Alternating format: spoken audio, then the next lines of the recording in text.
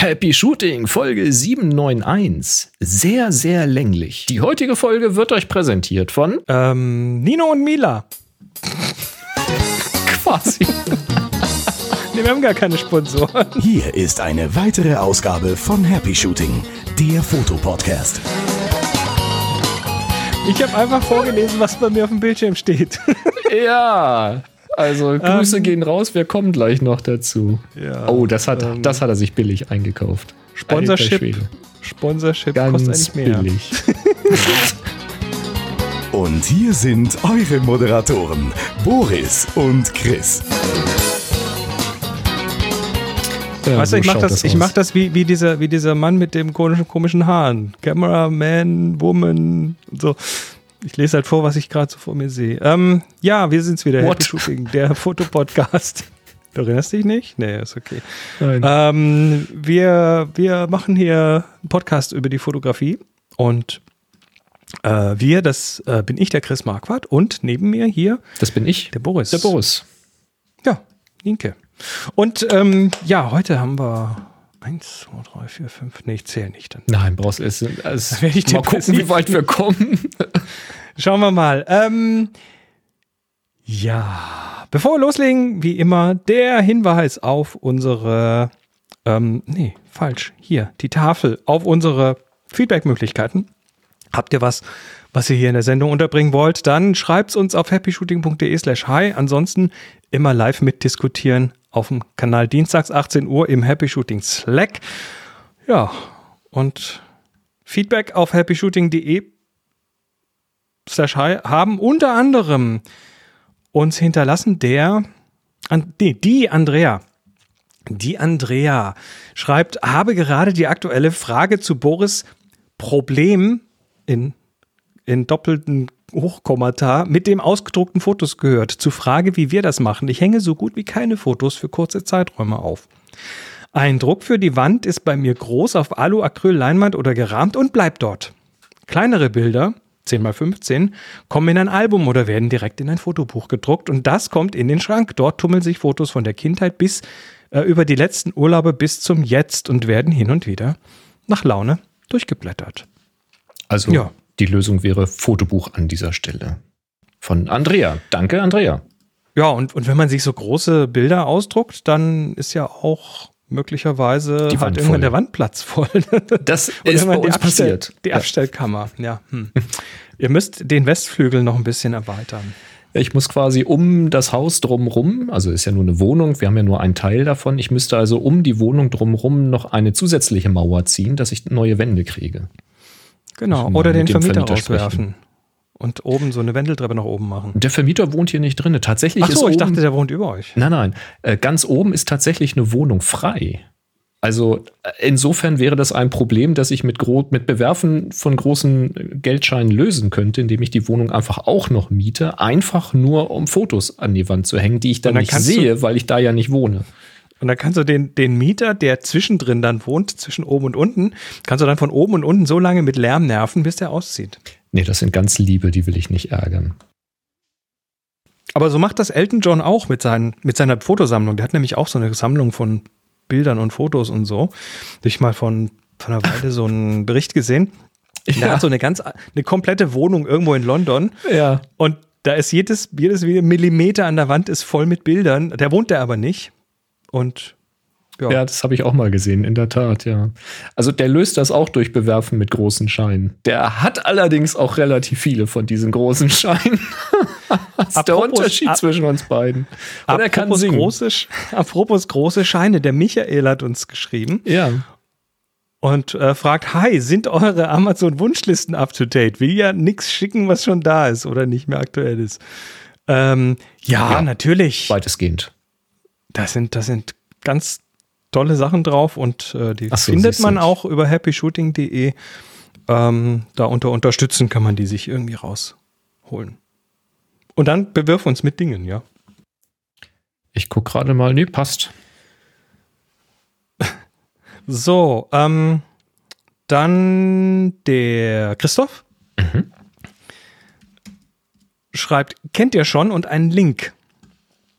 Und schreibt dann noch drunter, jetzt schreibe ich noch ein paar sinnlose Zahlen dazu, damit ich nicht wie so ein Bot aussehe, der euch einfach nur einen Link zuscheißen will. Viele Grüße, macht weiter mit dem Topcast 3:1. Und was ist das? Ja, Christoph, kennen wir nicht, aber habe ich reingeguckt. Das Ding heißt chronofoto.app. Okay, klingt nach Zeitstrahl.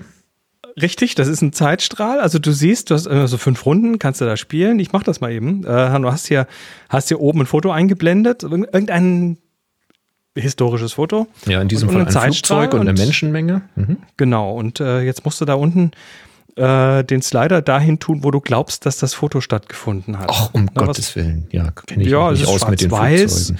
Die Leute haben komische Klamotten an. Ich sag mal, das ist irgendwie so in den 30ern wahrscheinlich. 1930, sag ich mal. Submit. 1948. Naja, geht so. Nächste Runde. Moment, wir spielen das mal durch. Oh, wo wird das Auto platzieren? 20er, 30er. 20er, 30er? 25. Oh, mittendrin. Oh. 53. So weit weg. Wieso? Schlecht. Gibt ja heute auch noch so alte Autos. Ja, natürlich. Ist immer die Frage. Nächste Runde. Oh, da sind Rennfahrer Formel 1. Relativ aktuell.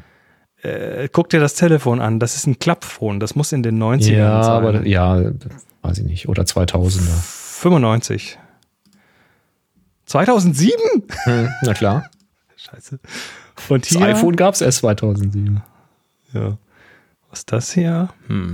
Das sieht aus wie hier in New York oder irgendwie sowas, da mit den Gebäuden im Hintergrund oder Detroit. Da stehen ganz viele Menschen und gucken und keine Ahnung. Sieht aus wie eine Demonstration. Ich sag mal 55. Bunk. 1911. Scheiße. Eine Runde haben wir noch. Schon wieder sowas Altes. Das ist irgend so ein Uiuiui, das sind Politiker, die an einem Meeting sitzen oder warten die aufs Essen? Das ist 1910 nach den Klamotten. 19. Nah dran. Nicht schlecht. So. Nicht schlecht. Runde 1 habe ich hier. Ach, dann kannst du dich so durchklicken und verstehe. 666 Punkte. Yay. Ja, the number of the beast. Ja, das ist witzig, okay? Ja. Schönes Gesellschaftsspiel. Ja, Christoph kann man nicht. Danke für den Hinweis. Ja, das war's mit euren Fragen. Wir haben am Schluss noch 2, die wir am Ende der Sendung uns anschauen und kommen jetzt zu einem Danke. Ja. Zu einer Überraschung. Ich habe es angeteasert bei Mastodon. Hier kommt jetzt die Auflösung. Und zwar sprach ich ja über Aufbewahrungsmöglichkeiten für Fotos. Und da habe ich mich auf Etsy umgetan. Ne? ETSY, Etsy. So eine Plattform, wo man alles mögliche Zeug finden kann von kreativen Menschen, die Dinge machen. So in Handarbeit häufig. Und die da verkaufen. Und die können dann über diese Plattform verkaufen. Ist quasi sowas wie eBay, aber ohne Versteigerung, sondern eben eine Shop-Plattform für Kreative. Und da habe ich mir dann was rausgesucht. Und zwar so ein Bild reicht. Und zwar so eine Holzschiene. Ich halte jetzt hier so ein, weiß ich nicht, 20 Zentimeter wahrscheinlich langes Stück Holz in der Hand mit 2 Nuten, die da hineingefräst sind. Und in diese Nuten hinein kann man jetzt eben ein Bild hineinstecken. Schlitze heißt das.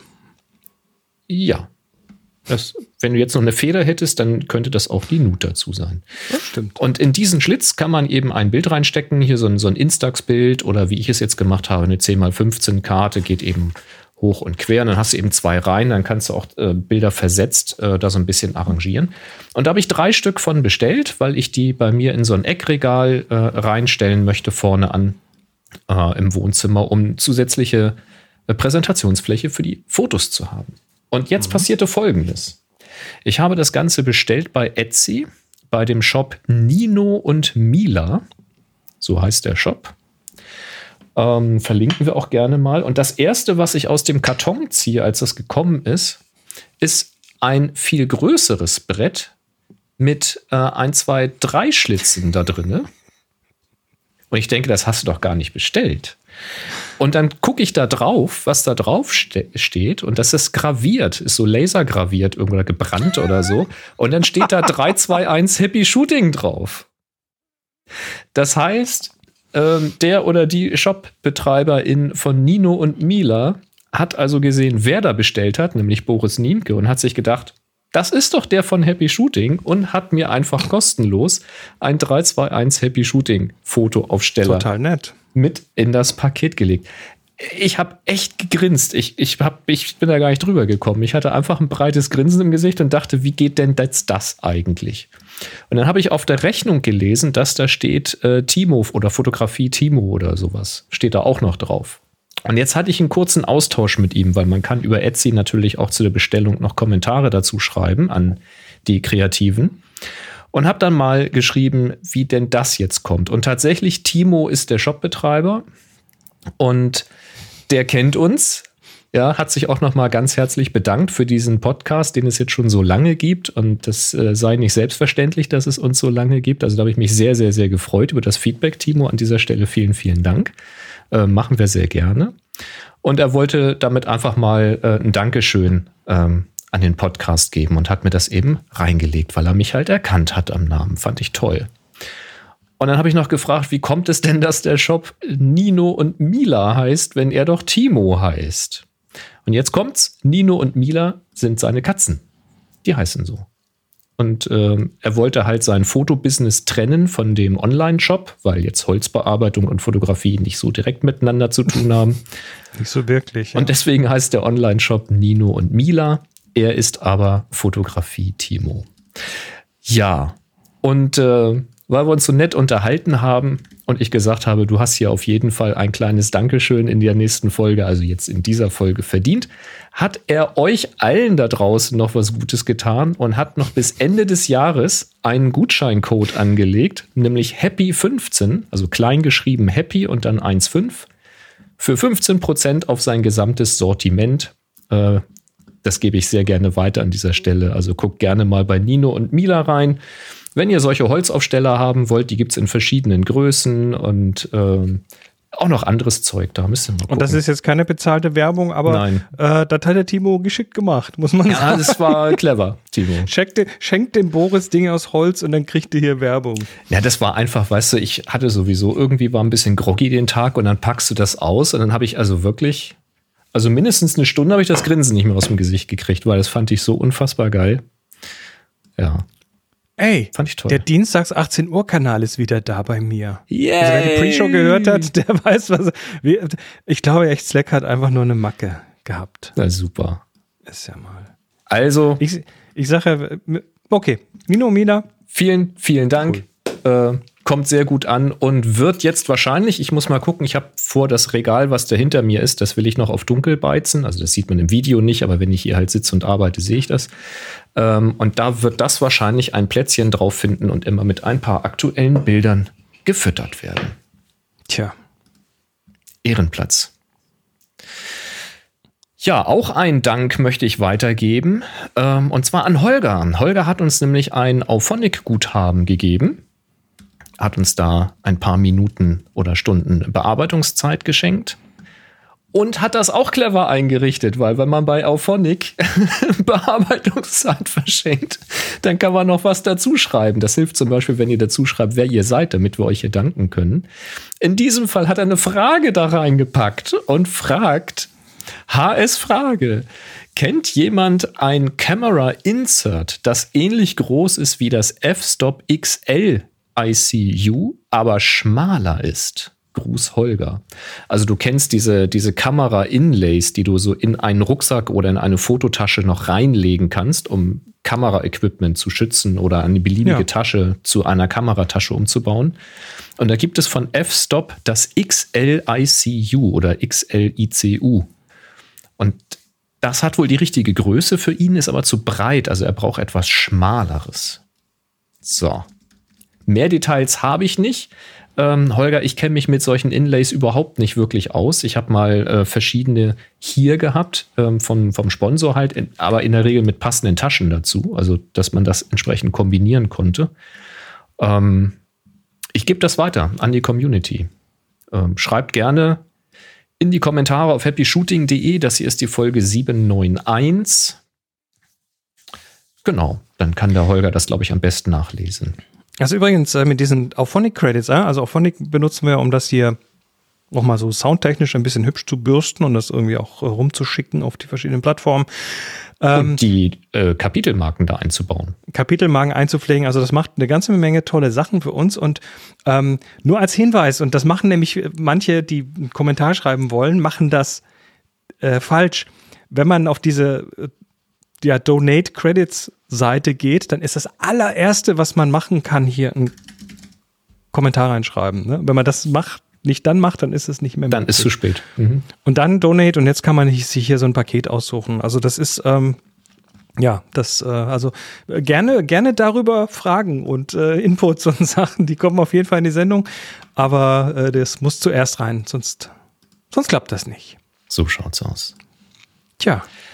Dann haben wir noch einen Nachtrag zur letzten Sendung. Du erinnerst dich an die Idee, mit JPEG-Dateien im Lightroom zu arbeiten, ne? Also im Lightroom Classic-Katalog dann zu synchronisieren, was auch immer, und dann aber die JPEGs durch die RAW-Dateien zu ersetzen, wenn man dann mit den finalen Bildern nach Hause gekommen ist. Das war diese Reisegeschichte und unterwegs dann kein schnelles Netz und so. Und genau, nachzuhören in der letzten Episode, 790. Und da war ja mein Vorschlag zu sagen, okay, schreib die Sidecar-Files, also diese XMP-Dateien raus und ersetze dann eben die JPEG-Dateien, immer vorher Backups machen. Und da hat der Thomas gesagt, kleine Anmerkung, in der Tat ein kreativer Ansatz, allerdings hat er einen kleinen Haken. Die Änderungen werden bei JPEGs direkt in die Metadaten der JPEG-Datei geschrieben und nicht in ein Sidecar-File. Insofern dürfte das leider nicht klappen. Dürfte. Er hat es also nicht probiert. Ja, es gab eine kleine Diskussion noch im Slack, das scheint so zu sein. Ich habe es jetzt selbst nicht ausprobiert. Ich dachte, XMP-Dateien haben Vorrang vor internen Metadaten. Tja, er schreibt, also das ist, wo bei JPEG-Dateien noch bei ein paar anderen Dateientypen schreibt er das wohl direkt in die Datei rein. Das war mir auch neu. Ich würde es trotzdem mal ausprobieren, ob das tatsächlich noch so ist. Es gibt ja auch noch eine Option in den Katalogeinstellungen, ob man diese Dateien schreiben möchte. Vielleicht bewirkt das irgendeine Änderung. Man hatte mir gesagt, das nicht. Ich würde es trotzdem ausprobieren. Ich habe jetzt den Fall nicht. Ansonsten, ich möchte jetzt nicht empfehlen, mit SQL in der Datenbank zu agieren. Ach, schade. Und noch ein ganz kurzes Feedback, weil wir in der letzten Episode, glaube ich, die letzte oder vorletzte, relativ häufig davon gesprochen haben, dass Windows 10 oder auch Windows 11 relativ intensiv nach Hause telefoniert und deswegen einige etwas angestrengt sind, bestimmte Tools zu verwenden oder es überhaupt zu verwenden. Da gibt es von Hendrik eine Information, und zwar schreibt er, für Windows 10 und 11 gibt es ein kostenloses Tool von O&O, so heißen die wohl. Das nennt sich Shutup 10++.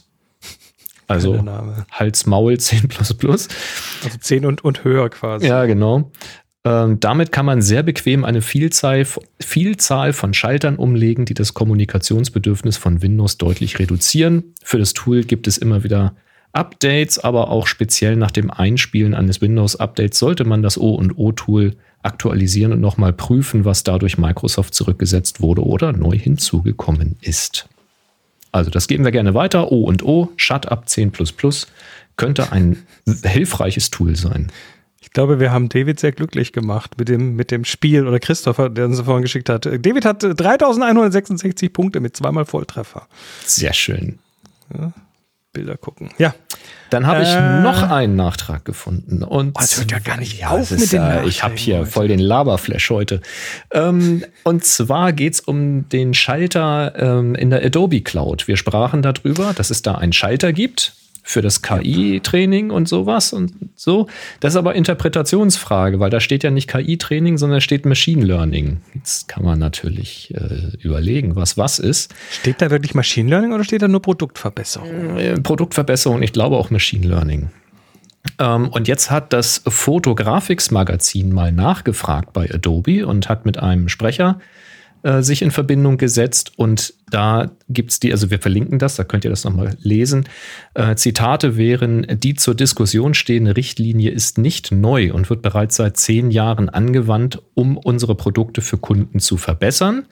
Und dann noch spezifiziert: Was die generative KI betrifft, also sprich das Erzeugen von Fotos durch das Training von vorhandenen Bildern, die generative KI betrifft, so verwendet Adobe keine Daten, die in den Creative Cloud-Konten der Kunden gespeichert sind, um seine experimentellen generativen KI-Funktionen zu trainieren. Wir überprüfen derzeit unsere Richtlinien, um Anwendungsfälle für generative KI besser zu definieren. Also, Fakt ist, diesen Schalter, den gibt es tatsächlich schon lange. Wir hatten das vermutet, dass das so ist, aber wir wissen es natürlich nicht. Den gibt es schon lange und der wird nicht dafür verwendet, wofür es jetzt spekuliert wurde. Das ist jetzt ein Kontext, der dadurch entstanden ist, dass diese neuen KI-Tools gerade halt so einen Boom haben. Da gucken jetzt die Leute natürlich in diverse Sicherheitseinstellungen und haben das jetzt gefunden und haben das jetzt einfach mal so hininterpretiert. Aber Adobe sagt, nein, den Schalter, den gibt es da schon lange, der heißt so und ja. Okay, und das Fotografics-Magazin fragt dann am Schluss des Posts, wie bewertet ihr das Statement? Legt ihr den Schalter jetzt wieder um? Ja, ich hatte ihn ja offensichtlich schon nach der Installation umgeswitcht und von daher. Teufel tun, das jetzt wieder rückgängig zu machen, also. Aber ich fand die Aussage insofern erstmal interessant, weil natürlich darf man immer kritisch hinterfragen, wofür etwas dann tatsächlich benutzt wird. Man kann aber auch Adobe vielleicht mal direkt fragen, so wie es das Magazin jetzt getan hat und nicht einfach immer gleich dem ersten Shitstorm auf irgendwelchen Social Media hinterherrennen oder sowas. Fand ich ganz gut.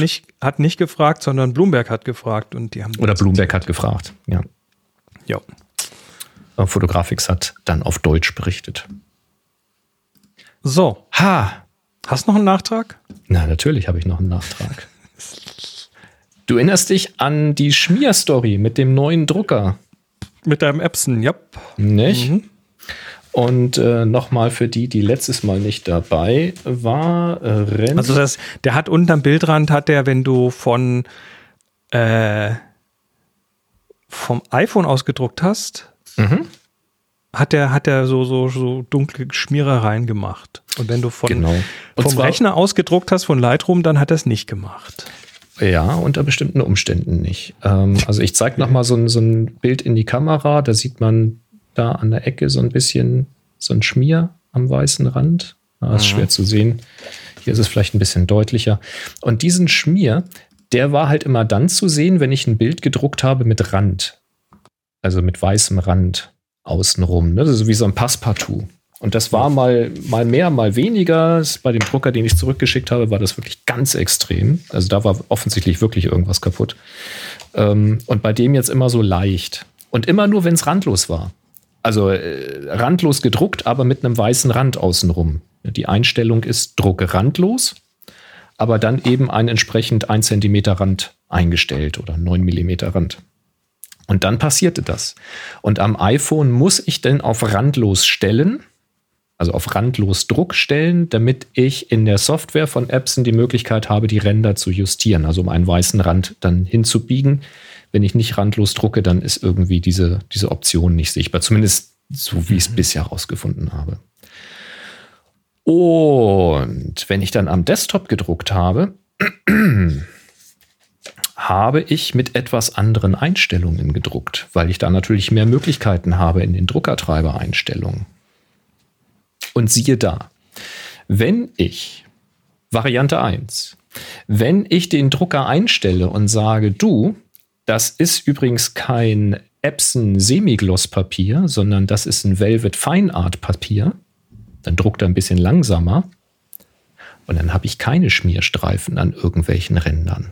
Dann ist das alles clean. Reproduzierbar. Jetzt kommt's. Wenn ich am iPhone dahergehe und sage, das ist Velvet Fine Art Papier, habe ich auch keine Schmierstreifen mehr. Sage ich, das ist Epson Semigloss, habe ich wieder Schmier am Ende. Dann ist mir was aufgefallen. Das Bild kannst du mal einblenden. Und zwar am Desktop im Druckertreiber. Wenn ich in die Druckeinstellungen gehe und ich aktiviere den randlosen Druck, dann wird mir im Druckertreiber unten eine Warnung angezeigt, die darauf hindeutet, dass es zu da steht da, dass da geschmiert wird. Es kann zu Beeinträchtigung des Druckerbildes an den Rändern kommen unter bestimmten Umständen, die nicht näher definiert sind. Also alles as designed quasi. So, kann halt passieren, ja, muss aber nicht. So, interessant, dachte ich. Und habe mal den Druckertreiber so eingestellt, weil ich wollte ja einen Rand drumherum haben. Ich will ja mit Passepartout drucken. Und tatsächlich, übrigens, wenn ich wirklich randlos gedruckt hatte, hatte ich ja auch keinen Schmier. Könnte ich jetzt auch noch mal zeigen, habe ich da hinten liegen. Also habe ich den Drucker jetzt so eingestellt, dass er nicht randlos druckt und habe dann einfach mal so viel gedruckt, wie er drucken kann. Und dann sieht man halt, dass irgendwie so ein 3 mm Rand ringsherum gedruckt wird, ohne Schmier. Und dann bin ich in Lightroom dahergegangen und habe halt ein bisschen mit den Rändern gespielt, bis ich halt ein Setting hatte, was mir wieder gefallen hat. So zum Beispiel. Und habe dann eben die Ränder so eingestellt, dass sie, das ist ganz schön hell hier, dass sie halt so einen knappen Zentimeter Rand um das Bild ringsrum haben. Bei dem sieht man es vielleicht ein bisschen doller. Ne? Und das ist jetzt ein Rand, also das ist ein nicht randloser Druck, sondern ein ganz normaler Druck mit Rand und in Lightroom den Rand etwas vergrößert und reproduzierbar ohne Schmier. Also, okay. Es ist tatsächlich im Treiber selbst beschrieben, dass es zu solchen Problemen kommen kann. Das ist wahrscheinlich technisch so. Keine Ahnung, für mich offensichtlich kein großes Problem, weil wenn ich es mit Passepartout drucke, dann ist alles in Ordnung. Und wenn ich randlos drucke, ist auch alles in Ordnung. Und mir persönlich reicht das so. Komme ich gut klar. Wollte ich dann nur noch mal klarstellen, nicht, dass es hier heißt, ist ja ein doofer Drucker, der macht ja nur Schmier. Es kommt da offensichtlich sehr auf die Einstellung an, was man da tut. Und frag mich nicht, warum das so ist. Aber die Tatsache, dass sie das in dem Druckertreiber quasi, dass sie davor warnen, heißt, ich meine, so eine Warnung schreibst du nur rein, wenn du einen Fehler nicht in den Griff kriegst. Offensichtlich. Weil das ist quasi eine Notlösung, das haben sie hinterher noch beim Testen gefunden, dass es irgendwelche Kontexte gibt, in denen das Ding schmiert. Normalerweise sorgst du dafür, dass ein Drucker nicht schmieren kann. Ich kenne diese Warnmeldung im Zusammenhang mit einem verschlechterten Druckbild am Rand, weil wenn du halt wirklich an äußersten Rand druckst und das Papier noch vorschieben willst, dann kann es einfach mechanisch dazu kommen, dass der Vorschub nicht mehr so fein und präzise ist. Also das sind ja Mikropixel.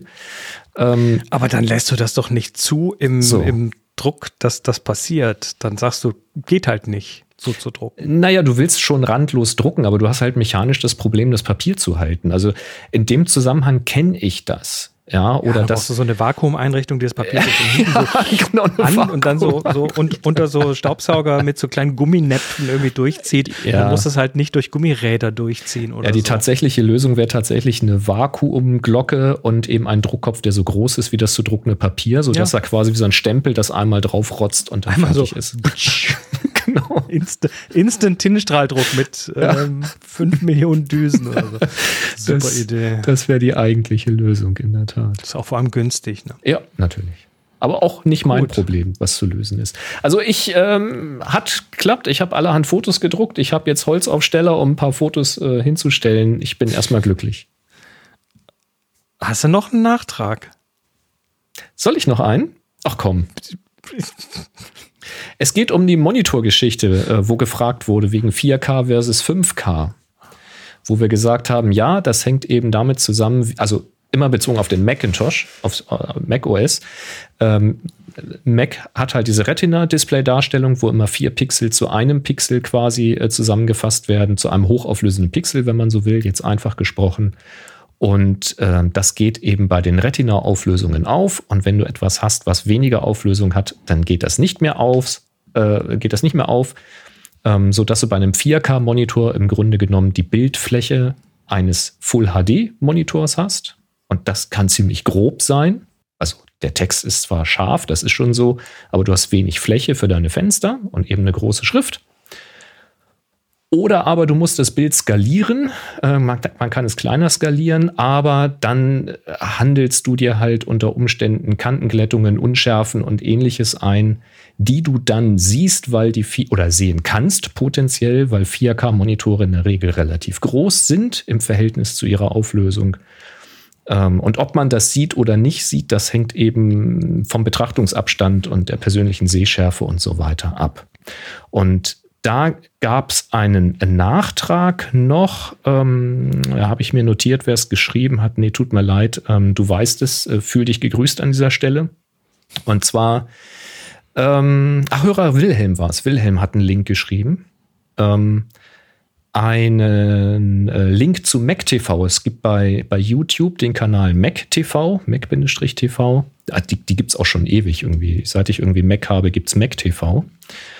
Und die vergleichen in einem relativ länglichen Video oder erklären in einem relativ länglichen Video, was das Problem ist. Das ist wirklich sehr, sehr länglich. Wenn man mal vorspult zu Minute 28, da gibt es mal echte Bildschirmfotos und nichts Simuliertes. Da. Ne, das ist simuliert. Warte das ist simuliert, da kannst du nichts drauf geben. Das ist simuliert, ist egal. Da irgendwo, ja, genau. So, das ist jetzt, was wir jetzt sehen im Video. Also guckt euch das gerne mal an, gerade hier in dieser Videoausgabe. Ihr könnt ja hier hinspringen. Das ist jetzt halt ein Vergleich. Rechts ein 5K-Bild. Da sehen wir halt, obwohl es eine Makroaufnahme vom Monitor ist, ein gestochen scharfes Bild von Text und von dem E-Mail-Icon von Google Mail. Und auf der linken Seite 220 dpi und auf der linken Seite 160 dpi. Also und auf der linken Seite halt auf einem 4K-Monitor mit einer vergleichbar großen Darstellungsfläche. Und das ist deutlich pixelig. Und das ist tatsächlich deutlich pixeliger, als ich es geahnt hätte. Und ich weiß schon technisch, was da passiert, weil ich programmiere so eine Kisten ja auch. Aber das war jetzt wirklich krasser, als ich es je für möglich gehalten hätte. Ich habe das aber nochmal verifiziert. Ich habe auch noch andere Videos gefunden, die das so bestätigen. Das ist natürlich eine Makroaufnahme von einem Monitor. So guckt man sich das nicht an. Ob man das als Mensch sieht, wie gesagt, hängt davon ab, wie groß ist der Monitor tatsächlich, wie ist der Betrachtungsabstand, und wie ist die Sehschärfe und so weiter und so fort. Es hilft am Ende tatsächlich nur, es mal selbst auszuprobieren, ob einen es stört oder nicht.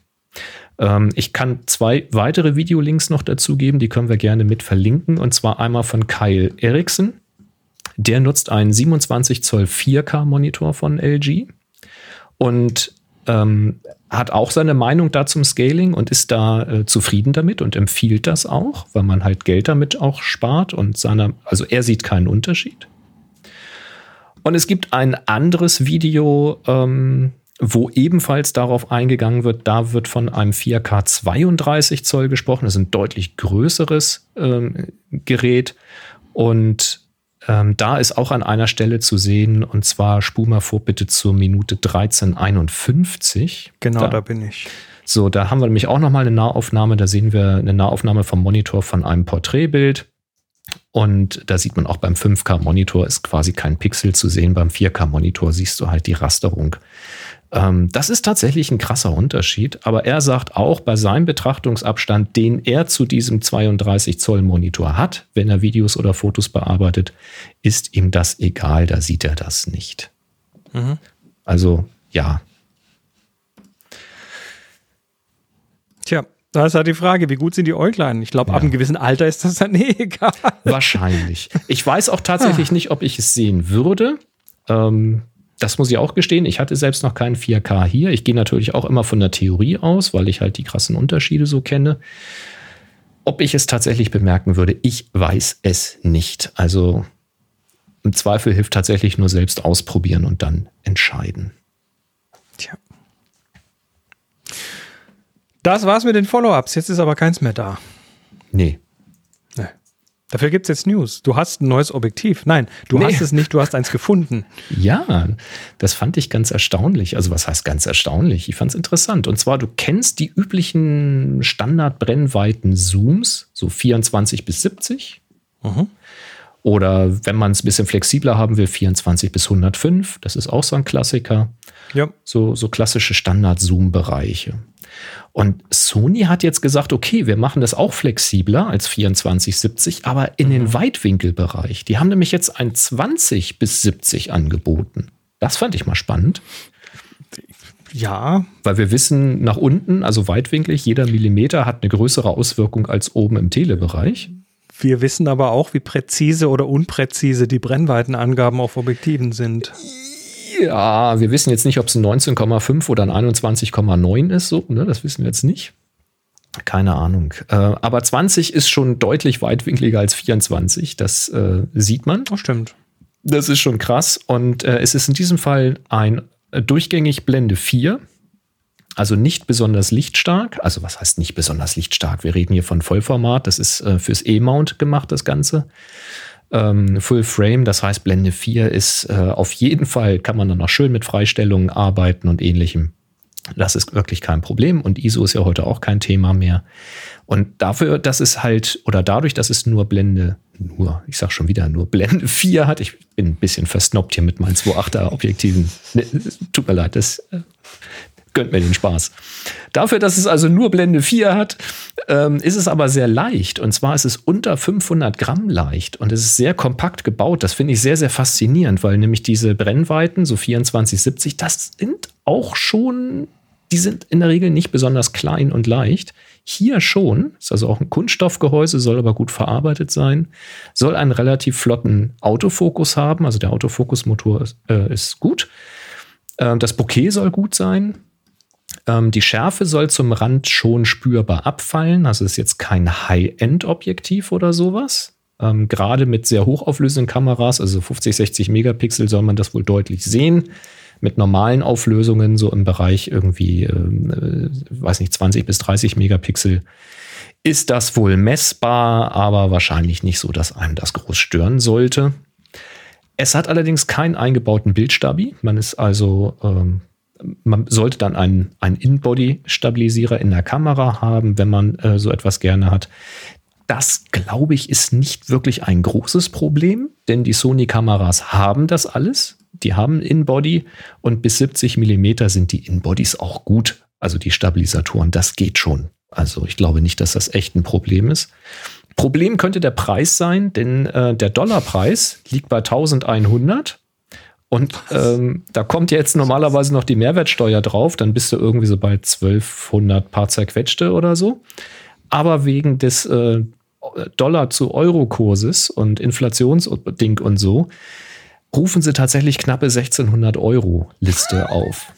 Und das ist für ein Blende 4 Objektiv ohne IS eine Ansage. Das ist eine Ansage, ja. Ja. Aber ja, wenn man halt ein flexibles Objektiv braucht und es stört einen immer so dass das Quäntchen Weitwinkel fehlt, dann könnte das die Lösung sein, wenn man ein Sony-Body hat. Fand ich ganz spannend. Ja, und jetzt reden wir noch über OM System. Ehemals Olympus, da hast du auch noch was mitgebracht. Ja, und zwar gibt es Firmware-Updates, ganz kurze Meldung nur, und zwar Firmware-Updates für die EM1 Mark II und Mark III. Für die EM5 Mark III, für die EM1X und für die neue OM5. Also sowohl die älteren Kameras, die Olympus, als auch die OM System Kamera OM5. Gibt es Firmware-Updates? Warum? Zitat: In Vorbereitung auf die Veröffentlichung des M2IQ Digital ED90 f3.5 Makro IS Pro. Also da kommt ein neues 90 mm Makro raus von OM System. Und damit das sofort mit den Bodies auch funktioniert und wahrscheinlich die Kommunikation mit dem Bildstabi und so weiter sauber funktioniert, gibt es schon mal ein Firmware-Update. Bei der OM1, dem Flagship, da, wenn ihr da die Firmware 1.3 schon drauf habt, ist das schon entsprechend vorbereitet. Da braucht man das nicht. Wir verlinken mal die Anleitung dazu, wie das mit den Updates läuft bei Olympus. Ist relativ trivial, gibt mehrere Möglichkeiten, das zu machen. Tja, sehr schön. Gut, dann... Jetzt kommst du. Ich gehe dann so lange. Jetzt kommen die hier. Da hören wir jetzt mal rein. Achtung.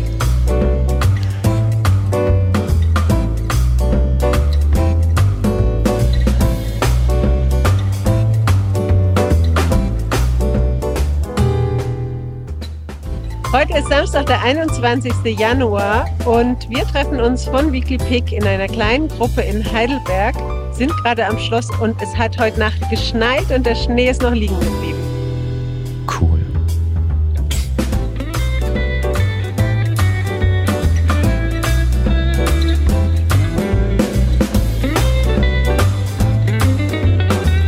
Hallo, ich bin Andreas aus der Lustheim. Ich habe mich als Führer angeboten. Ich bin Sonja aus Ellwangen. Hallo von Daniel aus Milte. Miriam aus Hattersheim. Hallo, Peter aus Heilbronn. Hallo, Pia aus Heilbronn. Und Andreas aus Ludwigsburg. Und Rolf aus Gelsterbach.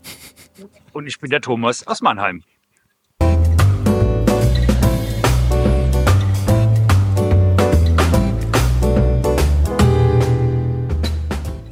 Ja, sehr geil. Sehr schön. Ein Weekly Pick Treffen. Viele bekannte Gesichter. Sehr, sehr schön. Halt, stopp, nicht noch wieder loslaufen. Heidelberg haben die sich getroffen. Gerade an so einem Schneetag. Geil. Super. Ja, Grüße von hier. Heidelberg, wunderschön. Ja, Grüße. Und der Rolf hat wieder, also beim letzten Klostergeister, unser Videoprojekt, also ich glaube, Rolf hat, das ist gut gemacht. Ist echt gut gemacht. Mal Sehr schnell gut. so. Ein Videogruß. Genau, könnt ihr nämlich auch machen. Ihr könnt uns auch Videogrüße schicken. Ja, wenn ihr das wollt, dann macht das nur. Viele der oder einige der Weekly Picker, wie heißen die eigentlich? Weekly Picker? Weekly Picks. Pixen. Sind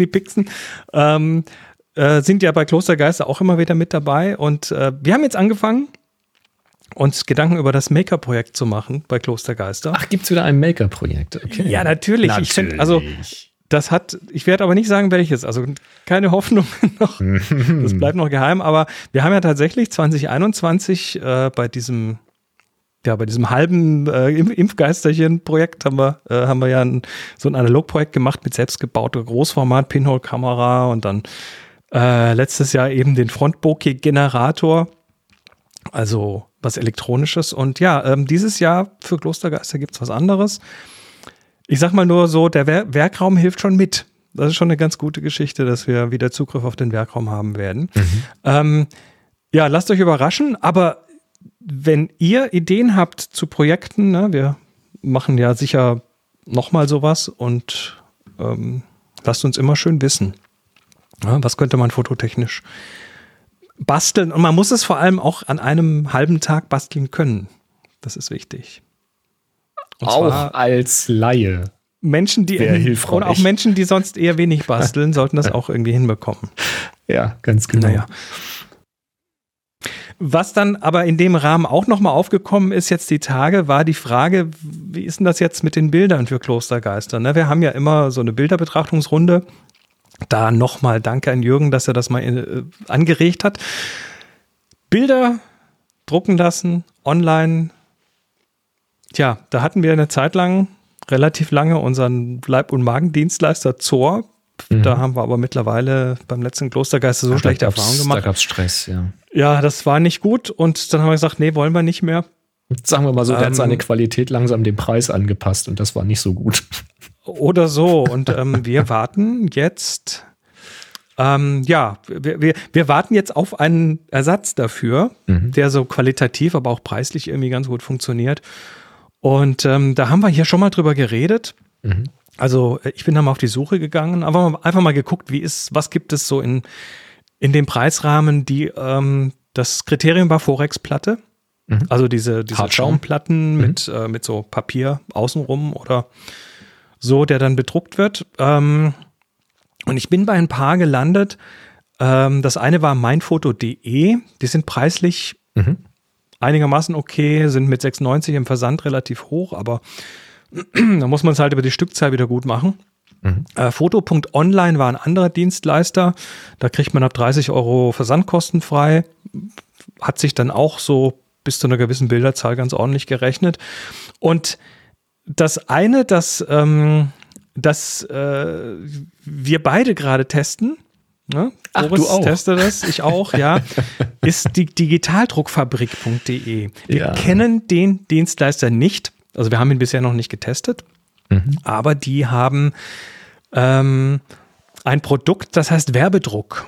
Und zwar Werbedruck auf Forex-Platte. Und Da geht es so um Verkaufsschilder und so, Das sind- Messeschilder und solche Geschichten. eher so Sachen, auch UV-fest, die man dann im Freien verwenden kann und was weiß ich. Die haben ein Riesenportfolio an verschiedenen Sachen und da gibt es eben diese Forex-Platte Werbedruck. Das wird auf einem mit einem UV-festen Tinte wird das irgendwie gedruckt.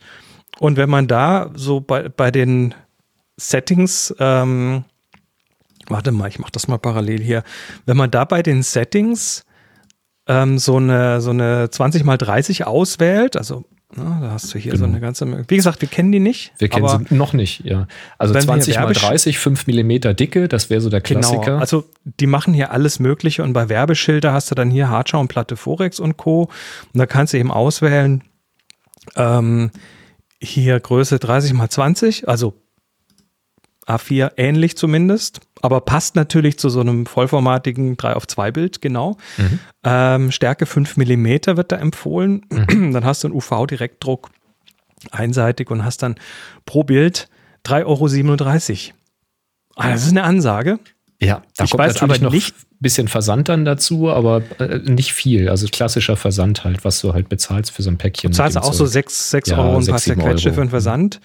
Wie die Qualität ist, keine Ahnung. Der Bestellprozess ist so ein bisschen aufwendiger. Also du musst da tatsächlich erstmal eigentlich druckst du da irgendwie einmal was Großes oder 10-mal das Gleiche oder so. Und jetzt willst du einfach, 10 Bilder drucken. Also musst du jetzt dieses 30x20 10-mal einzeln in den Einkaufswagen legen. Nee, brauchst du nicht. Brauchst du nicht? Nee, du kannst es einmal in den Einkaufswagen legen. Also sagst, Und du kannst dann für jedes ich will dann einzelne... haben, du sagst 5-mal zum Beispiel, 5 okay. Stück. Und du musst dann erst in den Warenkorb legen, dann bezahlen. Dann wirst du auf eine Seite weitergeleitet für den Bilder-Upload. Und beim Bilder-Upload wirst du gefragt, ob du ein oder mehrere Motive haben willst. Und wenn du sagst mehrere Motive, dann musst du sagen, jetzt habe ich auch 5 Motive. Und dann wird halt für jede Bestellung ein neuer Eintrag gemacht und dann hast du 5 Upload-Boxen. Genau. Wichtig ist das Seitenverhältnis. Also wenn du vorhast, ein JPEG-Hochformat hochzuladen, dann solltest du auch einen Artikel Hochformat im Warenkorb liegen haben. Ich glaube, die drehen das nicht automatisch 90 Grad für dich. Aber du kannst das Bild doch dann 90 Grad drehen. Aber nicht bei denen im Uploader. Das müsstest du dann schon vorher machen. Ach so, ja, verstehe. Also okay. Das ist das eine. Das andere ist, Vorsicht, wenn man nämlich unter der Rubrik Fotodruck schaut, dann kostet so ein Bild plötzlich 11 Euro pro Stück. Ja, also das sind unterschiedliche Preise. Und ich frage mich, ob es auch ein anderer Druck ist. Das habe ich jetzt nicht ausprobiert. Das könnte man dann nochmal vergleichen. Ich gehe davon aus. Es könnte auch ganz gruselig sein in der Qualität, deshalb testen wir das für euch. Und was den Farbraum angeht, ne, ich habe da mal gesucht auf der Website, was nehmen die, beziehungsweise was wollen die und was drucken die und so weiter. Ja, sie schreiben, wir drucken im CMYK-Farbraum und zwar auf ISO-Coated V2. Das ist also ein Medienprofil entsprechend. Das ist aber durchaus üblich. Und wenn Druckdaten mit RGB kommen, dann werden die umgewandelt. Ja. Steht aber nichts. Da steht nicht wie. Davon, wie die umgewandelt werden und so weiter. Also deshalb ein bisschen, und Graustufenbilder soll man nicht schicken, sondern die soll man vorher in Farbe umwandeln. Das werde ich dann sehen. Hast du Grau? Ja. Grayscale? Na, es ist ein JPEG, insofern ist es ja Farbe, aber es ist halt ein Graufoto. Genau. Ist jetzt kein TIFF mit, was explizit Graustufen hat oder so. Und sie sagen, also wenn du kein Muster, also kannst auch ein Muster bestellen, ne, dann kriegst du so einen Musterdruck. Habe ich jetzt nicht gemacht. Bei den Preisen ist es, glaube ich, wenn es schief geht, geht es halt schief. Sie sagen halt, dann ist es, wenn die Farben nicht stimmen, ist auch kein Reklamationsgrund. Die müssen sich da ein bisschen absichern. Komm, es ist normalerweise, also verstehe ich schon alles, weil es ist ein Werbedruck und normalerweise, wenn du einen Werbedruck hast und willst dein Firmenlogo da drauf haben, dann willst du, dass deine Firmenfarbe genau dem entspricht, was die restlichen. Und die willst du natürlich, genau. Ja, du hast dann auf dem Messer hast du noch andere Elemente auf Stoff und auf Folie und das muss alles zusammenpassen. Also das muss schon alles stimmen. Aber sie schreiben auch dazu, sie wollen eben druckfertige Materialien hochgeladen haben. Genau, keine Passmarken, keine Schnittmarken. Genau. Oder du musst halt oder kannst gegen einen Aufpreis da auch noch jemanden dazu buchen, der dann nochmal drüber guckt und Kontakt mit dir aufnimmt. Das ist auch möglich. Aber ich probiere das jetzt einfach mal aus. Ich bin mal gespannt, wie die Druckqualität im Vergleich zu Zor abschneidet. Mal gucken. Ja. David schreibt, dass er seit Jahren Saal Digital benutzt und dass er keinen Grund hat, was anderes auszuprobieren. Na, für uns ist es so, weil wir wollen, dass ihr Bilder mitbringt zum Klostergeister, sagen wir mal, müssen wir oder wollen wir natürlich auch eine möglichst preisgünstige Option irgendwie haben. Ich meine, alternativ kann man natürlich auch zum DM-Markt gehen und sich dort irgendwie aus dem Kodak-Kiosk rauslassen, aber dann kriegt man halt nicht diese, so von der Haptik her kriegt man halt dann ein Fotopapier und keine Forex-Platte. Ne? Genau. Ja, und preislich sind wir halt auf der Suche nach was Günstigem, dass man sich das dann auch mal leisten kann. Genau. Und wenn das hier bei Digitaldruckfabrik funktioniert, dann wäre man bei 14 Bildern irgendwo um die 50 € plus Versand. Und wenn du das halt machst bei fotobuch.de oder bei Poster XXL, dann bist du irgendwie so bei, 200 bis fast 300 € so in diesem Range. Und das ist natürlich schon ein Unterschied. Weiß jetzt nicht, wie das bei Saal Digital ist. Also David sagt, unsere Preise hätten ihn ganz schön geschockt. Ist Saal Digital auch in dem Preisrahmen auf Forex-Platte mit A4-Größe oder mit 20x30? Her mit den Preisen. Erzähl mal, genau. Genau, her mit den Preisen. Kannst uns ja mal einen Kommentar schreiben auf happyshooting.de/hi. Genau. Und dann, bis dahin testen wir das mal und schauen mal, ob es was taugt. Nächste Woche sollte ich Ergebnisse haben. Genau. Ja. Sehr schön. Du hast doch so eine Canon-Kamera mit R-Mount. Ja, habe ich, die R6. Die R6. Mhm. Wusstest du, dass es die mit einer alternativen Firmware gibt von Canon? Nein. Ich auch nicht bis vor kurzem. Das ist komplett an mir vorbeigegangen. Und zwar gibt es die Stop-Motion Animation Firmware für ausgewählte Canon EOS-Kameras. Okay. Na, also stell dir vor, du machst hier so Stop-Motion-Filme. Ja.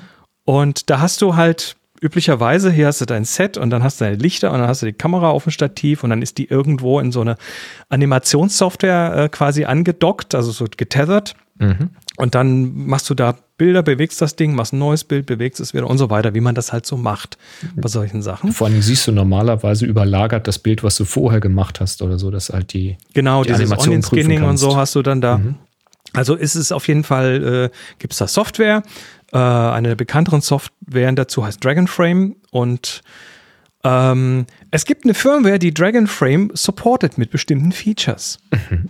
Also Canon hat da eine Firmware gebaut, die verschiedene Features hat. Und zwar fängt das an mit einem größeren Live-View. Also der Live-View, der über USB rauskommt, der ist normalerweise 960 mal 640 groß. Mhm, okay. Und wenn du jetzt aber sehr präzise arbeiten möchtest, dann brauchst du da mehr Auflösung. Also hauen die per Live-View einfach mal doppelt so viel raus mit der anderen Software, nämlich 1920 auf 1080. Also 2K Video. Also Full HD, ja, wow. Full HD im Live-View. Wow. Wie viel Bilder pro Sekunde, weiß ich nicht, aber sie kriegen es auf jeden Fall irgendwie hin. Das andere, was diese Firmware macht, ist, sie macht im manuellen Fokus Peaking. Also okay. dieses ja, an den hilfreich. scharfen Kanten wird eine Farbe eingeblendet. Das hätte ich jetzt gar nicht gewusst, dass das sonst nicht da wäre, aber okay, ja. Wahrscheinlich im Videomodus schon, aber in diesem Einzelbild Stop-Motion ist ja nochmal ein anderer Modus. Mhm. Das geht aber nur mit RF-Objektiven und die müssen auf manuell stehen. Davon geht man jetzt aus. Da würde ich sowieso von ausgehen, ja. Dann ist noch eine Funktion drin, die heißt Aperture Lock. Aperture Lock heißt, dass beim Live-View in diesem Modus die Blende immer gleich zu bleibt, wie du so eingestellt hast. Ne, also keine Springblende, dass du quasi beim Preview die Blende, es geht nicht auf, sondern die bleibt, wie sie ist. Ja. Damit du nicht auch immer so eine Mühdifferenz hast, was du hinterher im animierten Bild wieder siehst, wenn du lauter so leichte Flackerer dann vielleicht haben könntest. Verstehe. Mhm. Sehr Dafür gut. brauchst du auch ein RF-Objektiv. Und dann gibt es noch was und das ist, also diese vorherigen Funktionen sind, glaube ich, für allgemein nützlich und dann gibt es noch Focus Programming und zwar hat DragonFrame Version 5 eine Funktion, wo es über eine gewisse Anzahl Einzelbilder den Fokus verändern kann. Ne? Also wenn du so ein Focus-Racking machen möchtest in der Stop-Motion, dann musst du das ja in irgendeiner Form auch genauso glatt animieren, diesen Fokus. Richtig. Wie du dann deine Figürchen da animierst. Mhm. Und das Focus-Racking lässt sich quasi programmieren über DragonFrame. Okay. Jetzt gibt es noch so ein, zwei andere Geschichten, die so ein bisschen, also das eine ist, die Kameras, die unterstützt sind die die R, die RP und die R6 Mark II. Ah, die Mark II. Das muss die habe ich größer nicht. sein. Mhm. Bei R6 bin ich jetzt nicht sicher, ob auch die R6... Bei der R6 Mark II ist ja der Ein-Aus-Button an der falschen Stelle. Das geht ja gar nicht. Das geht ja gar nicht. Und bei der Mark II kannst du bei der Mark II kannst du HDMI weiterverwenden, aber nicht gleichzeitig mit dem hochauflösenden Live-View. Okay. Und bei den anderen, bei den älteren, kannst du den HDMI gar nicht mehr nutzen, so wie es aussieht. Das heißt, du hast quasi, du tauschst quasi das eine gegen das andere ein. Tja, ist eine eigene Firmware. Wie gesagt, ich bin nicht, als ich das gesehen habe, dachte so, warum hast du davon nichts gehört? Nie von gehört, ja. Ist ja spannend, okay. Aber ist eine sehr anwendungsspezifische Geschichte. Ich weiß auch nicht, ob man die jetzt einfach drauf flashen kann oder hin und her flashen kann oder ob man sich da eine R6 II mit dieser Firmware kaufen muss und weil das dann, also, keine Ahnung. Weiß oder ich auf nicht, der Speicherkarte davon bootet, wie beim Magic Lantern oder so. Muss man sich mal reinlesen. Aber ich meine, gut, wenn du Stop-Motion ein bisschen professioneller machst, sodass du da irgendwie deine Firmware flashen willst, dann willst du auch nicht dauernd hin und her. Ich glaube, dann richtest du dir die Kamera speziell dafür ein. Dann ist das ein Tool, ein Werkzeug für deine Produktion, klar. Ja. Logisch. Ja, cool. Also wer völlig jetzt Bock hat, abgefahren, das nächste Sean das Schaf zu machen, ja, also an der Firmware soll es nicht scheitern. Genau. Finde ich cool. So, kurzen Abstecher in die KI-Ecke. Haha. Natürlich. Und zwar kennst du Creative Commons. Ne? Kennen ja alle logisch. die Creative Commons Lizenz. Ist seit, glaube ich, 2001 gibt es die. Und mit der bestimmst du, was mit deinen Bildern gemacht werden kann. Und ob dein Namen genannt werden muss, ob sie kommerziell verwendet werden dürfen, ob unter der gleichen Lizenz weitergeshared werden muss, zum Beispiel. Ja, und da gibt es dann eben so diese CC BY, NC, SA, was weiß ich, in den verschiedenen Versionen und so weiter. Hat sich eingebürgert, ist mittlerweile oft verwendet, viel verwendet und jetzt passiert gerade im KI-Bereich was Ähnliches. Es kristallisieren sich da diverse Lizenzen raus und die eine, über die ich jetzt gerade gestolpert bin, ist die RAIL, die Responsible AI License, RAIL. Und da gibt es wieder, Akronym.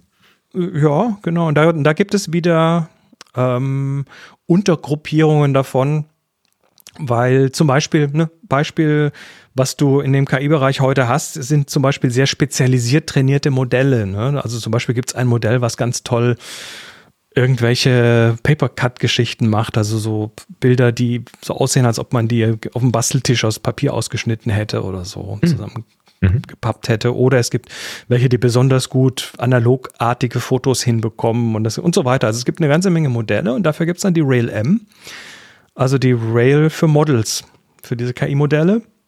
Und damit hast du quasi so eine Art, eine Möglichkeit zu bestimmen, was mit dem, was du da in die Community gibst oder verkaufst, möglicherweise, was mit dem angestellt werden kann und darf.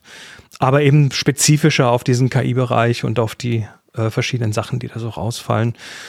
Ja, wir verlinken einfach mal. Ich wollte es hier mal erwähnen, weil es tatsächlich sehr, sehr spannend ist, dass sich da sowas entwickelt, weil ich dachte, sowas Creative Commons würde da ausreichen dafür, aber es gibt halt doch so ein paar spezifische Fälle, unter denen das ja mit einer speziellen Lizenz irgendwie nochmal anders ist. Wie sehr die dann vor Gericht besteht, wurde ja beim CC auch schon immer wieder mal getestet, bei Creative Commons, und manchmal klappt das nicht. Wie ist das dann so weltweit oder ist das jetzt wieder US-spezifisch oder hast du da irgendwelche Ich verlinke da Informationen? mal auf die Seite responsible.ai, licenses.ai, da sind dann diese verschiedenen Lizenzen mal erklärt und wofür die da sind und wie die funktionieren. Also das war jetzt nochmal so ein ganz, ganz kleiner Überblick. Der Grund, warum ich drauf gekommen bin, ist, weil du hast das vielleicht mitbekommen, es gibt gerade so ein paar ein paar Klagen gegen KI. Ja. Also aus Künstlerseite und auch von Getty Images gibt es gerade Klagen gegen Stable Diffusion. Außerdem läuft da noch eine Klage gegen Midjourney und DALL-E. Nee, nicht gegen DALL-E, weil ich glaube, die haben zu viel Geld. Also ein paar von diesen Generatoren werden gerade verklagt und das ist jetzt mal abzuwarten, was da rauskommt dabei. Ja. Im Prinzip immer auf Basis von Copyright und wir wollen nicht, dass ihr unsere Bilder scrapt und dann daraus irgendwie Modelle trainiert. Will das jetzt weder bewerten noch irgendwie tiefer reingehen, aber es ist halt so, dass nicht nur dass die Kunstwelt nicht nur auf die Barrikaden geht und jetzt hier Pitchforks und Torches rausholt, sondern es gibt auch so Künstler wie zum Beispiel Pitchforks und was sagt man auf Deutsch? Torches und Pitcher, Fackeln und Fackel und Mistgabeln. Mistgabeln, genau. Ja. Danke. Es gibt aber auch so Leute wie DJ Spicer. Und das ist ein Künstler, der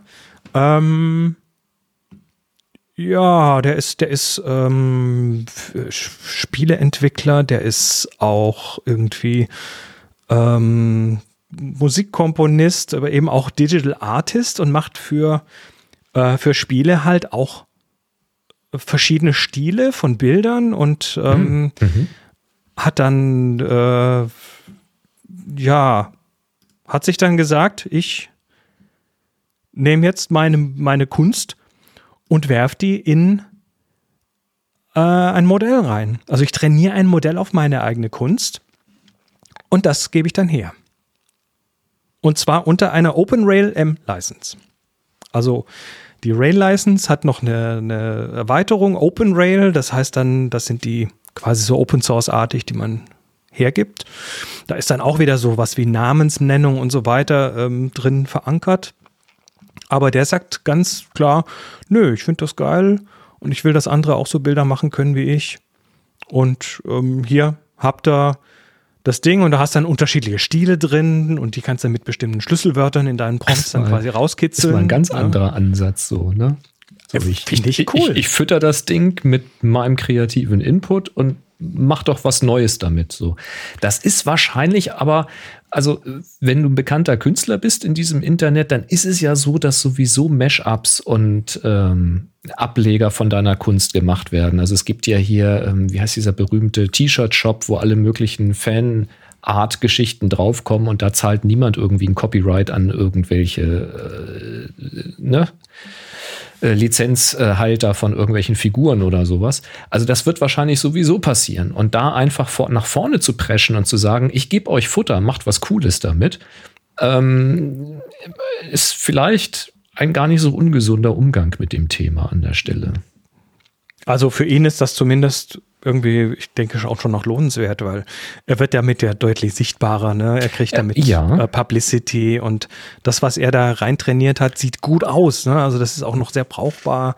Ja, und nach wie vor ist der Unterschied, wenn du einen kreativen Kopf hast, also wenn du jetzt Auftraggeber bist, wenn du jetzt ein Spiel machen willst und brauchst irgendwie Grafiken und du willst einen Stil haben, dann ist er ein kreativer Kopf, der unter Umständen auch einen neuen Stil für dich erfindet oder findet. Und dann ist er auch jemand, der für dich die Artworks machen kann, die alle im selben Stil sind und genauso sind, wie es dann der Art Director haben will und nicht so, wie die KI es halt eben rauspustet. So ist schon nah dran, nehmen wir jetzt so, sondern er ist dann derjenige, der jeden Pixel nochmal auf links drehen kann oder vielleicht die Figur komplett irgendwie anders zeichnet. Das heißt, das ist ja das, was ich immer sage. Es mag nicht für alle gelten, ja. Also nimmt mich jetzt nicht irgendwie beim 100% Wort, aber ich glaube, dass viele eben nicht Aufträge und Jobs dadurch verlieren, dass jetzt jeder auf einer KI auf den Knopf drücken kann.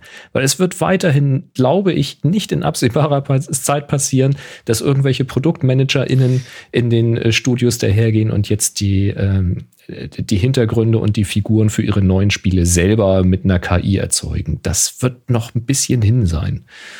Wenn überhaupt, weil die wollen ja andere Dinge tun. Ja.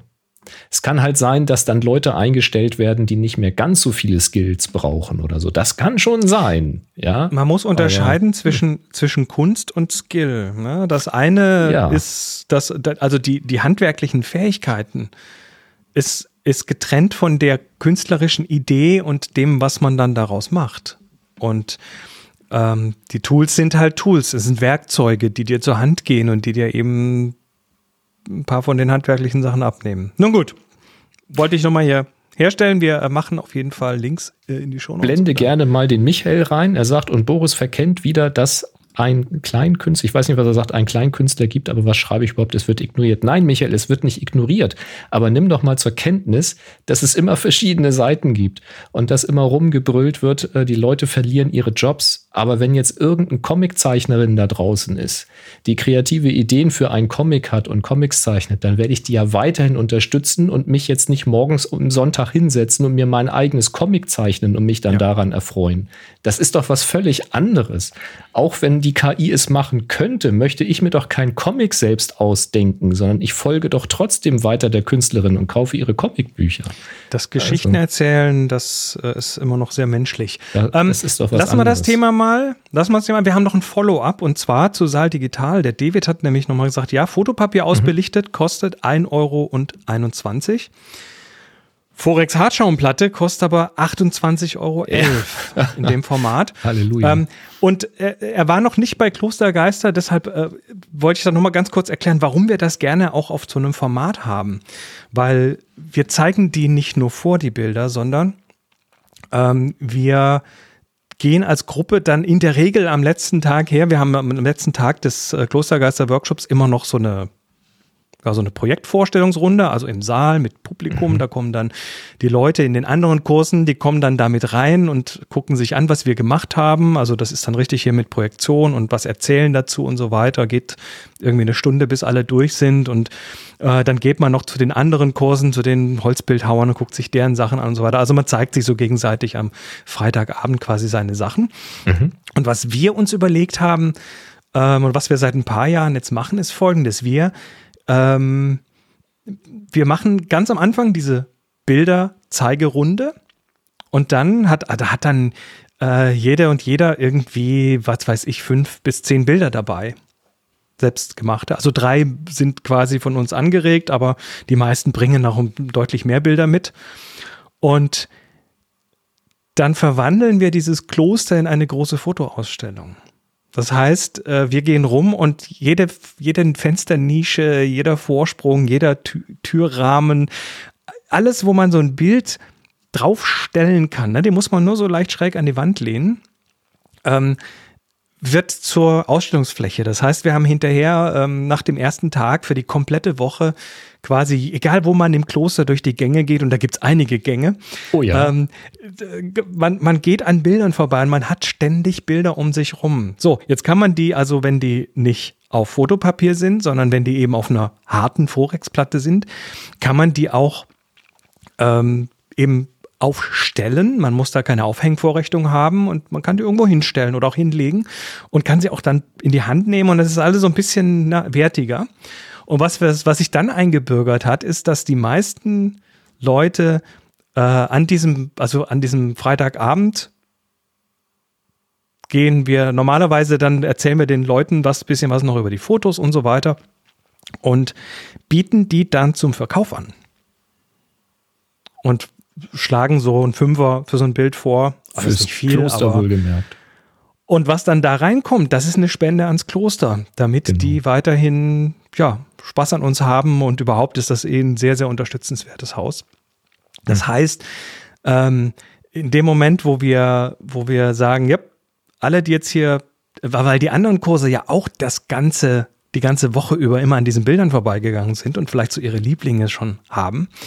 Das heißt, die können dann was mitnehmen, was auch so, es kommt von der Wertigkeit anders rüber, wenn es ein bisschen mehr Struktur hat und so weiter. Ja, und wie gesagt, es ist halt, also es zerknittert nicht, das ist klar. Und wie du gesagt hast, du kannst es überall hinstellen, es weht nicht um, wenn da irgendwann mal jemand vorbeiläuft und so. Ja, und wenn du 2 nimmst, dann kannst du die quasi mit den Fotoflächen aufeinanderlegen und kannst sie sogar vorsichtig in eine Reisetasche reintun oder so. Ja, genau. Also es ist ganz stabiler und wertiger in dem Moment. Ja. Ist keine Pflicht. Die Qualität einigermaßen stimmt. Ja, ist keine Pflicht. Wir haben immer wieder Ausdrucke einfach auf Papier dabei. Das geht natürlich auch wunderbar. Es ist jetzt nicht so, dass man das machen muss. Pflicht ist es nicht, Aber es gibt halt auch manche, die kommen hin und sagen, oh Scheiße, ich habe meine Bilder vergessen. Ich muss noch schnell zum DM, ne? Ja, genau. Ja. Und dann werden halt Ausdrucke gemacht. Das geht schon auch alles, ne? Aber es hat sich halt gezeigt, dass das mit diesen Forex-Platten ganz gut funktioniert. Und das funktioniert halt super. Wenn man jetzt eine Quelle hat, wo nicht ein Bild 28 € kostet oder 18 € kostet, sondern 3,70 €. Sondern 3 Euro, so, also knapp über eine Ausbelichtung oder so, dann ist das einfach, wäre schon cool. Ich bin mal gespannt. Ja. Das ist der Grund. So. Genau. Ja. Dann gucken wir mal, was wir so Review, also HS-Fragen waren, glaube ich, jetzt nichts Aktuelles dabei. Nee, aber es gibt noch ein paar Fragen über Happy Shooting. Aber Hi-Sachen hast du noch, ne? /Hi. Und zwar hat uns hier der Heiko eine Fotostrecke geschickt und sagt, ich bin über eine Bilderstrecke gestolpert, die ich mit euch teilen will. Echt coole Bilder von Eisbären, die eine verlassene arktische Insel in Besitz genommen haben. Sind mit einer Drohne gemacht, aber keine typischen Drohnenbilder. Ich hoffe, ihr kanntet die noch nicht. Liebe Grüße, Heiko. Das ist eine Fotostrecke, die ist schon vor ein paar Monaten ist die, oder vielleicht sogar schon um einem halben, dreiviertel Jahr ist die schon mal durchgegangen. Ja, und das sind tatsächlich sehr interessante Bilder, weil du kriegst Eisbären nicht so gut per Nahaufnahme hin normalerweise, weil du... Nicht ganz ungefährlich. Nicht ganz ungefährlich, scheißgefährlich. Ja. Eisbären sind ja, die fressen halt auch tödlich. Ganz gerne mal und die sind relativ groß und kräftig und so ein Mensch ist halt auch nur ein Snack für die. Ne? Das sind aber und sie sind vor allem schnell. Ja, das glaubt man nicht, ne? Aber das sind ja ganz ansprechende Fotos. Also ich dachte jetzt gerade in Beschlag genommen, ich habe jetzt mir eine Eislandschaft vorgestellt, aber das sind ja Häuser und die schauen dann aus dem Fenster raus und sitzen im Vorgarten oder so. Okay. Nee, das ist interessant, weil das natürlich auch so ein bisschen so dystopische Landschaften sind. Hier so Füllfässer mit. Und gut, dass ich jetzt weiß, dass die Aufnahmen mit einer Drohne gemacht sind, weil ansonsten wären das jetzt Fotos, die hätte ich jetzt einer KI zugeschrieben, weil die kannst du so als Mensch nicht machen. Ja, die Bilder sind so ein bisschen zwiespältig, weil es natürlich Eisbären zeigt, die außerhalb ihrer normalen Umgebung sind. Ne? Das ist nicht ganz Eisbären normal, brauchen Eis und das ist nicht ganz normal. Und dann ist das Problem natürlich auch, also die Eisbären, die kämpfen da ums Überleben. Ne? Die brauchen eigentlich das Eis, um vom Eis zu jagen. Und wenn die auf dem Land sind, dann sind die das da nicht freiwillig. Ne? Und sind jetzt auch von ihrer Farbe nicht gerade angepasst, also können sich da nicht verstecken oder so, ne? Das auch, aber eine Eisbär muss sich nicht verstecken. Der hat wegen Jagen und so. Ach so, weil Fressfeinde hat der nicht. Nein, Fressfeinde eher selten, ja.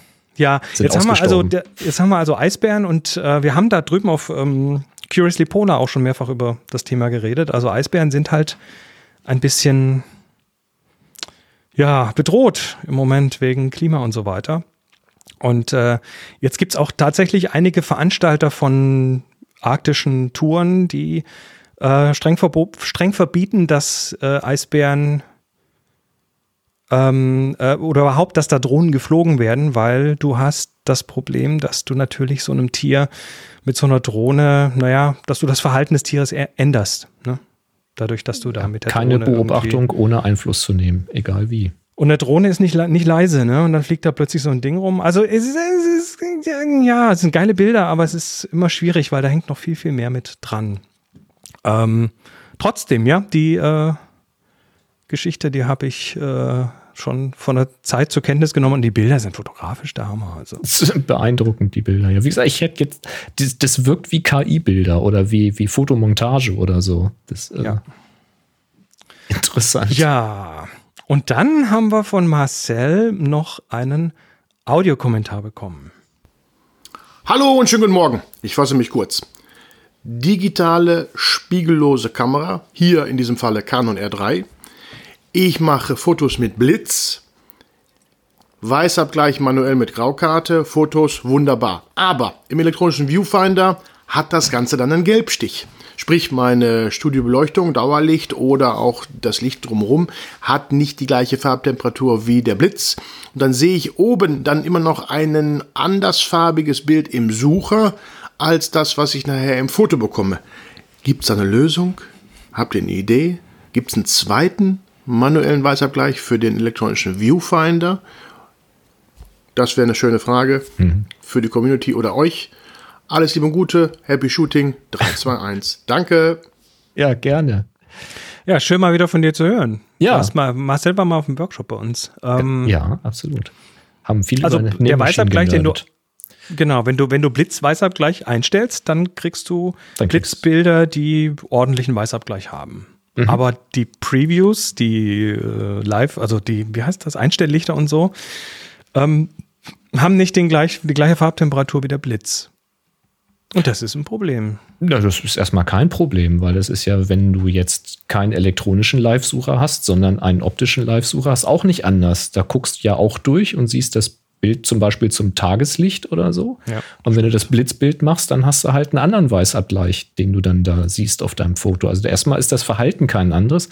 Es kann halt ein bisschen stärker sein, weil das Gehirn natürlich ein bisschen auch korrigiert. Und mir ist nicht bekannt, dass es 2 verschiedene Weißabgleiche in irgendeiner Kamera irgendeines Herstellers gibt, dass du sagen kannst, die Live-View soll einen anderen Weißabgleich haben als das fertige Bild. Das habe ich noch nicht gesehen, sowas bisher. Die Lösung wäre halt tatsächlich Einstelllichter zu benutzen, die dem Blitzlicht entsprechen. Also irgendwas um die 5000 oder 5500 Kelvin oder sowas Einstelllichter zu nehmen. Es gibt ich habe zum Beispiel Verkaufsveranstaltung, ne? Jetzt hier Ihre Landesflagge wählen. Ich habe im Keller liegen 2 LED-Flächen. Die sind, glaube ich, 60 Zentimeter, 60 auf 60, glaube ich, müssten sie sein.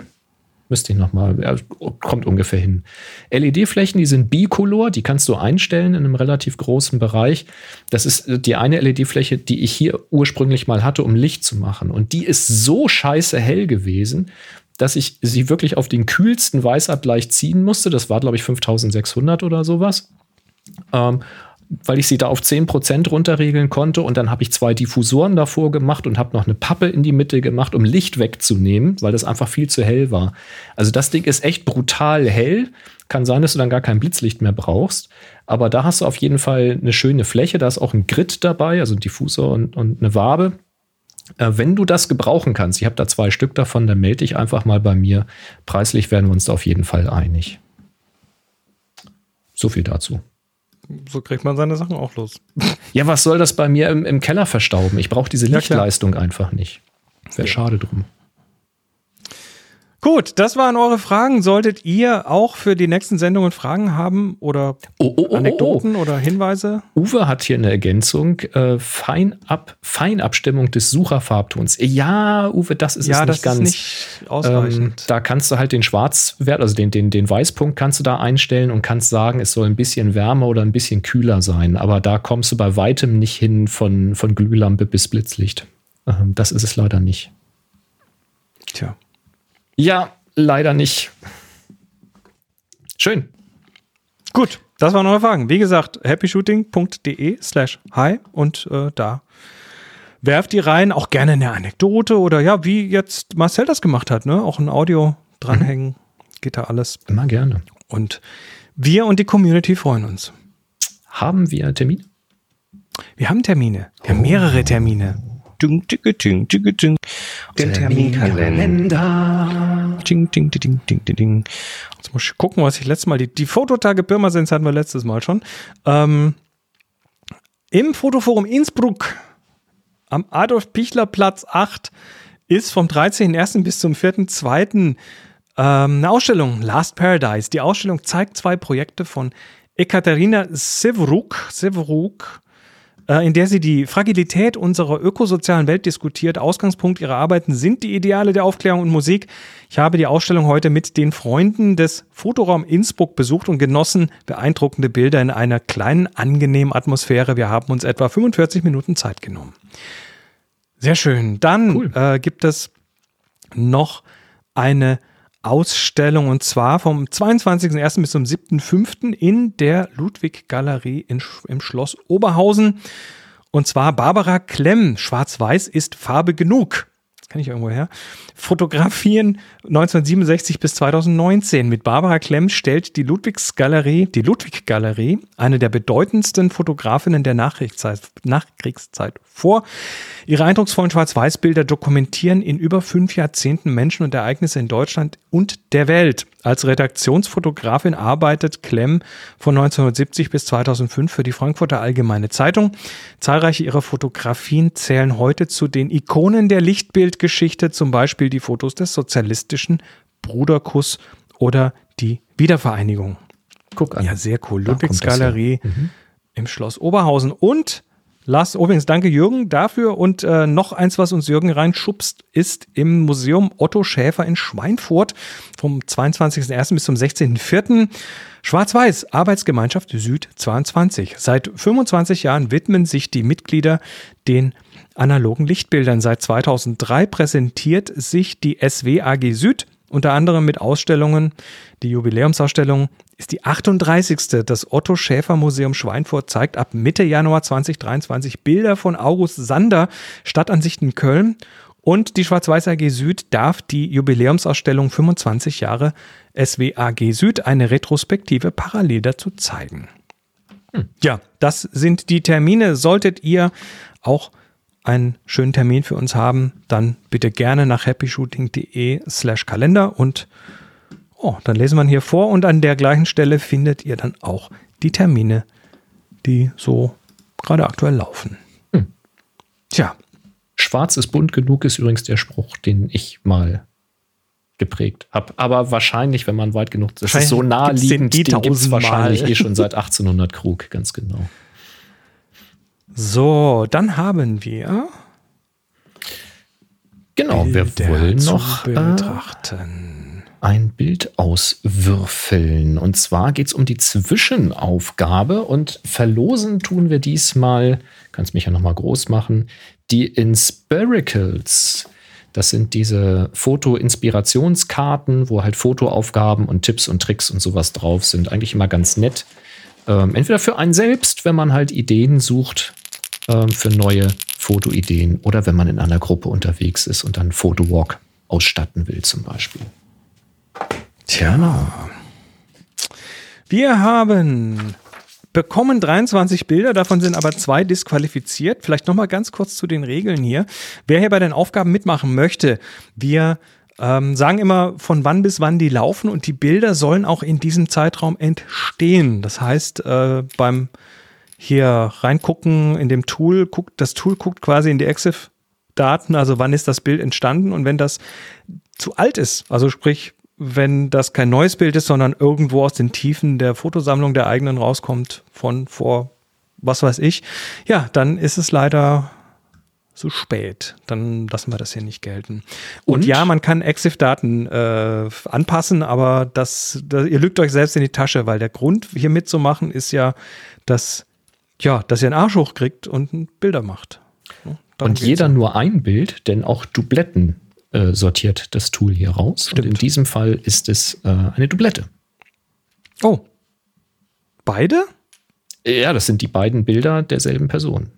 Ah, jetzt sehe ich das. Okay, ne? Dubletten, ein Bild pro Person. Alles klar. Wir haben wieder unsere 100er Würfel und würfeln jetzt so lange, bis wir eins... Warte mal, wir kriegen hier gerade noch einen Tipp von Uwe. Das zweite Bild des gleichen Einsenders. Was? Apfel? Doch, das ist rausgenommen, Uwe. Das ist hier nicht drin. Weihnachtsmann und Äpfel und Birne. Das ist in dem Flickr-Ding ist das drin, nein, aber wir werden es nicht erwürfeln, weil unser Geheimtool, unser Hinter-den-Kulissen-Tool hat die rausgefiltert. Das heißt, die werden hier gar nicht in der Würfelung auftauchen bei uns. Uwe hat alles seine Richtigkeit. Genau, ist alles korrekt. Geht alles mit rechten Dingen zu. Und ich kann dir einen Screenshot schicken. 1 bis 21. 22. Was? Knapp drüber? 22, knapp drüber. Okay. Verstehe. 53. Das ist zu viel. Übrigens, ne, so sieht das Tool aus, nur falls ihr es mal sehen wollt. Ne? Hier sind die Bilder, da unten hier sind die disqualifizierten Bilder und genau. Ja, wenn man da so drüber hovert, dann kann man sich die nochmal angucken. Das ist so unser Arbeits... an dieser Stelle Shoutout an Raphael. Danke. Ah ja, genau. Tool. Und danke, Raphael. Ich würfel nochmal. Oh, daneben 42 zu hoch.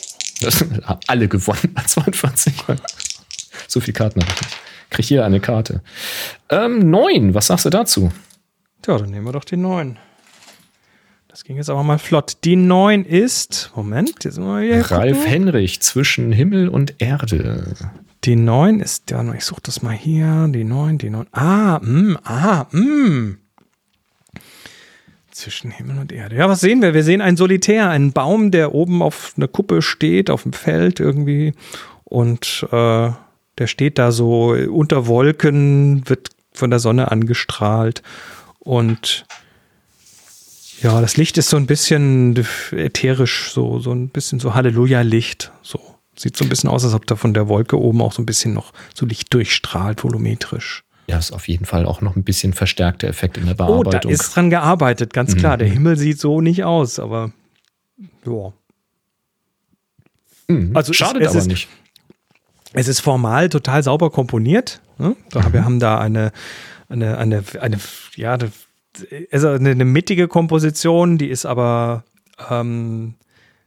horizontal mittig, aber vertikal nicht, umgekehrt, vertikal. Egal, also der Baum ist ja horizontal mittig, genau. Und vertikal nach unten versetzt, also etwas tieferer Horizont. Richtig, der Horizont sitzt ein bisschen tiefer. Es ist total schön aufgeräumt, weil das von unten fotografiert ist, also gegen den Himmel. Das heißt, der Baum hat keinen Hintergrund, der ablenken würde oder so. Von der Farbgebung haben wir unten das Gras, was eher so warm, saftig ist und oben dann der kühle blaue Himmel dagegen. Grandiose, sehr starke Vignette natürlich. Also sicherlich ein Teil durch die Bearbeitung, ein Teil durch das Licht, was natürlich da gegeben war. Und auch hier, das ist nochmal ordentlich nachgeschärft. Also da ist schon dran gearbeitet worden. Wir haben im Großen und Ganzen 2 Farben, nämlich blau und so ein gelb-grün. Das ist auch ein schöner Farbkontrast. Die ergänzen sich ganz gut, die Farben. Und ich finde es eben auch sehr schön von der Komposition her. Also der Baum als den Hauptspieler im Bild, der natürlich deutlich heraussticht, weil er da eben sehr feine Strukturen hat und sich schön vor dem Hintergrund abhebt. Aber er ist an und für sich ziemlich klein in diesem Bild. Und es hat sehr, sehr viel negativen Raum außenrum. Was aber in diesem Fall das Ganze, dieses Solitäre, dieses Alleinstehen halt sehr schön markant unterstützt. Also mir gefällt das wirklich sehr, sehr gut. Kann ich mir auch gut an der Wand vorstellen. Also Ralf, schönes Bild, mag ich. Ja. Und du hast, weil wir dich gewürfelt haben, auch was gewonnen. Genau, du hast diese Inspiracles-Karten gewonnen. Bitte schick mir eine E-Mail an info@happyshooting.de, Stichwort Gewinner-Zwischenaufgabe, mit einer Anschrift, wohin ich diese Inspiracle-Karten schicken darf. Das war ja die Zwischenaufgabe, ne? Hast du noch eins? Ja, das hier von Martin. Was sehen wir? Wir sehen mehrere Gefäße, also das sind so Tassen, wobei die haben ja so einen kleinen Ausguss dran, ein bisschen in der Unschärfe. Ist ein sehr schön schlicht komponiertes Bild, auch wahrscheinlich mit verschiedenfarbigen Lichtern, so wie das aussieht. Ne? Ist auf der einen Seite grün, auf der anderen rot. Zwischen denen sitzt aber eine farblose oder weiße Tasse. Die sitzt aber weiter hinten, also vermute ich mal, dass die, und auch in einer anderen Schärfeebene, das heißt, also ich habe das deshalb ausgesucht, weil ich so ein bisschen Zeit damit verbracht habe, das so reverse zu engineeren, zu versuchen rauszufinden, wie ist das was da wie irgendwie zusammenkommt und und im Thumbnail hat es interessant ausgesehen, ne? Wenn wir uns das mal so in klein angucken.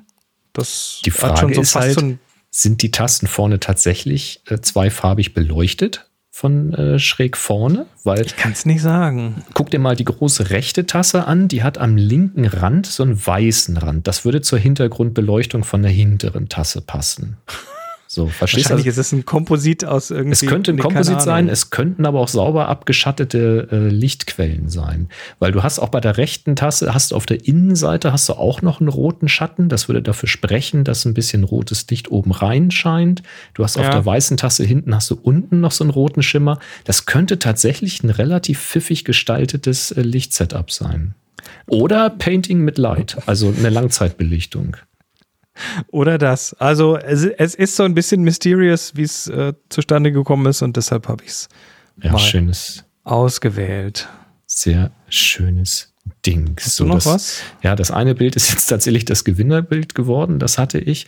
Ach so, mach mal unsere 13 auf. Fotolise zwischen Menschen. Musst du mir sagen, ja, Bildmitte ganz rechts. Das schwarz- oder blau-weiße. Mhm. Pia hat, das ist, okay, wir sehen Menschen, die gehen auf einem Pfad, der eingezäunt, also der rechts und links ein Geländer hat. Sieht da eine Brücke oder sowas aus. Mhm. Und das ist aber eine Mehrfachbelichtung und dadurch sind die horizontalen Streben in diesem Geländer sehen fast so ein bisschen aus wie so, also ich dachte erst, das sind Gummibänder. Ne? Das sind die Seile, Gummibänder, die Leute zurückhalten. Und ja, also ich gehe von aus, das sind 2 Menschen und die halt mehrfach fotografiert sind und 2 Bilder von Das ist 2 halt Menschen. eine Mehrfachbelichtung, macht 4. wahrscheinlich die Kamera versetzt aus 2 verschiedenen Perspektiven oder sowas. Und das, was dabei entstanden ist, also die Art der Überlagerung, wie halt auch ein bisschen das Blattwerk oder das Geäst dafür sorgt, dass die dunklen Partien von der Kleidung der Person dann quasi dieses Muster tragen. Das hat so ein bisschen auch was Schneehaftes, was Winterhaftes irgendwie an sich. Ist das Schnee oder das ist das? Nee, das ist das Astwerk nur. Das sieht nur so aus. Das scheint nur das Geäst durch, ja. Also ich finde. Aber die Mützen, die unterstreichen natürlich so ein bisschen diese Schneehaftigkeit hier. Aber ich finde halt, also Doppelbelichtung, das ist immer sehr spannend, was dabei rauskommen kann. Das ist relativ schwer zu planen. Und manchmal passieren einfach sehr, sehr spannende Dinge. Und das hier hat mir einfach sehr gut gefallen, als ich da durchgeblättert habe. Vor allem hat's nach dem Reinkommen, also nach dem Reingehen, ne? Also im Thumbnail sehe ich Gummibänder und so und hinterher dann plötzlich halt eine Mehrfachbelichtung. Ja. Ja, schönes Ding. Aber es sind auch insgesamt tolle Ideen dabei. Also zwischen den Stühlen wurde zum Beispiel fotografisch nochmal umgesetzt. Es gibt eine Münzstraße von Haina, also wirklich so eine ganz schmale Gasse, wo man eben zwischen den Häuserschluchten lang geht. Also sehr, sehr viele unterschiedliche Interpretationen diesmal wieder dabei. Das hat mir wirklich sehr viel Spaß gemacht, da durchzublättern. Ganz, ganz, ganz tolle Ideen. Herausragend. Leute, schaut euch das an. happyshooting.de/Aufgaben. Da könnt ihr draufklicken. Das ist ein Flickr-Link, da gelangt ihr dann zu den Bildern. Schaut euch das mal an. Da sind wirklich sehr kreative Ideen dabei. Tja, vielleicht habt ihr dann Bock, auch mal selber mitzumachen. Wir haben ja noch eine Aufgabe, die aktuell läuft, richtig? Die Schmieraufgabe, die läuft noch. Und zwar bis zum 2.2. läuft die noch. Und dann wie kam es denn bloß zu dieser Aufgabe? Ich weiß auch Ganz merkwürdig. Ja, so ist das. Tja, dann sind wir jetzt aber wirklich wieder am Ende. Völlig am Ende dieser Sendung. Tja. Wir freuen uns, dass ihr wieder dabei wart. Wir machen wieder eine Live-Sendung in einer Woche am 31. Vielleicht Januar. mit ersten Druckergebnissen auf Forex-Platte. Vielleicht haben wir da schon was zurückbekommen. Mal schauen. Und nee, das Bestelldatum, ich habe nicht Express gewählt. Das kommt nicht? Danach. Ich schon. Ich nicht. Ich habe natürlich gleich super Maximum, also den 1,70 habe ich nochmal draufgeworfen. Wow, okay. Na gut, I'm cheap. Wir sind auf jeden Fall nächste Woche trotzdem live, auch wenn wir nichts gedruckt haben und freuen uns, wenn ihr auch dabei seid. Bis dann, macht es gut. Macht's gut. 3, 2, 1. Happy Shooting.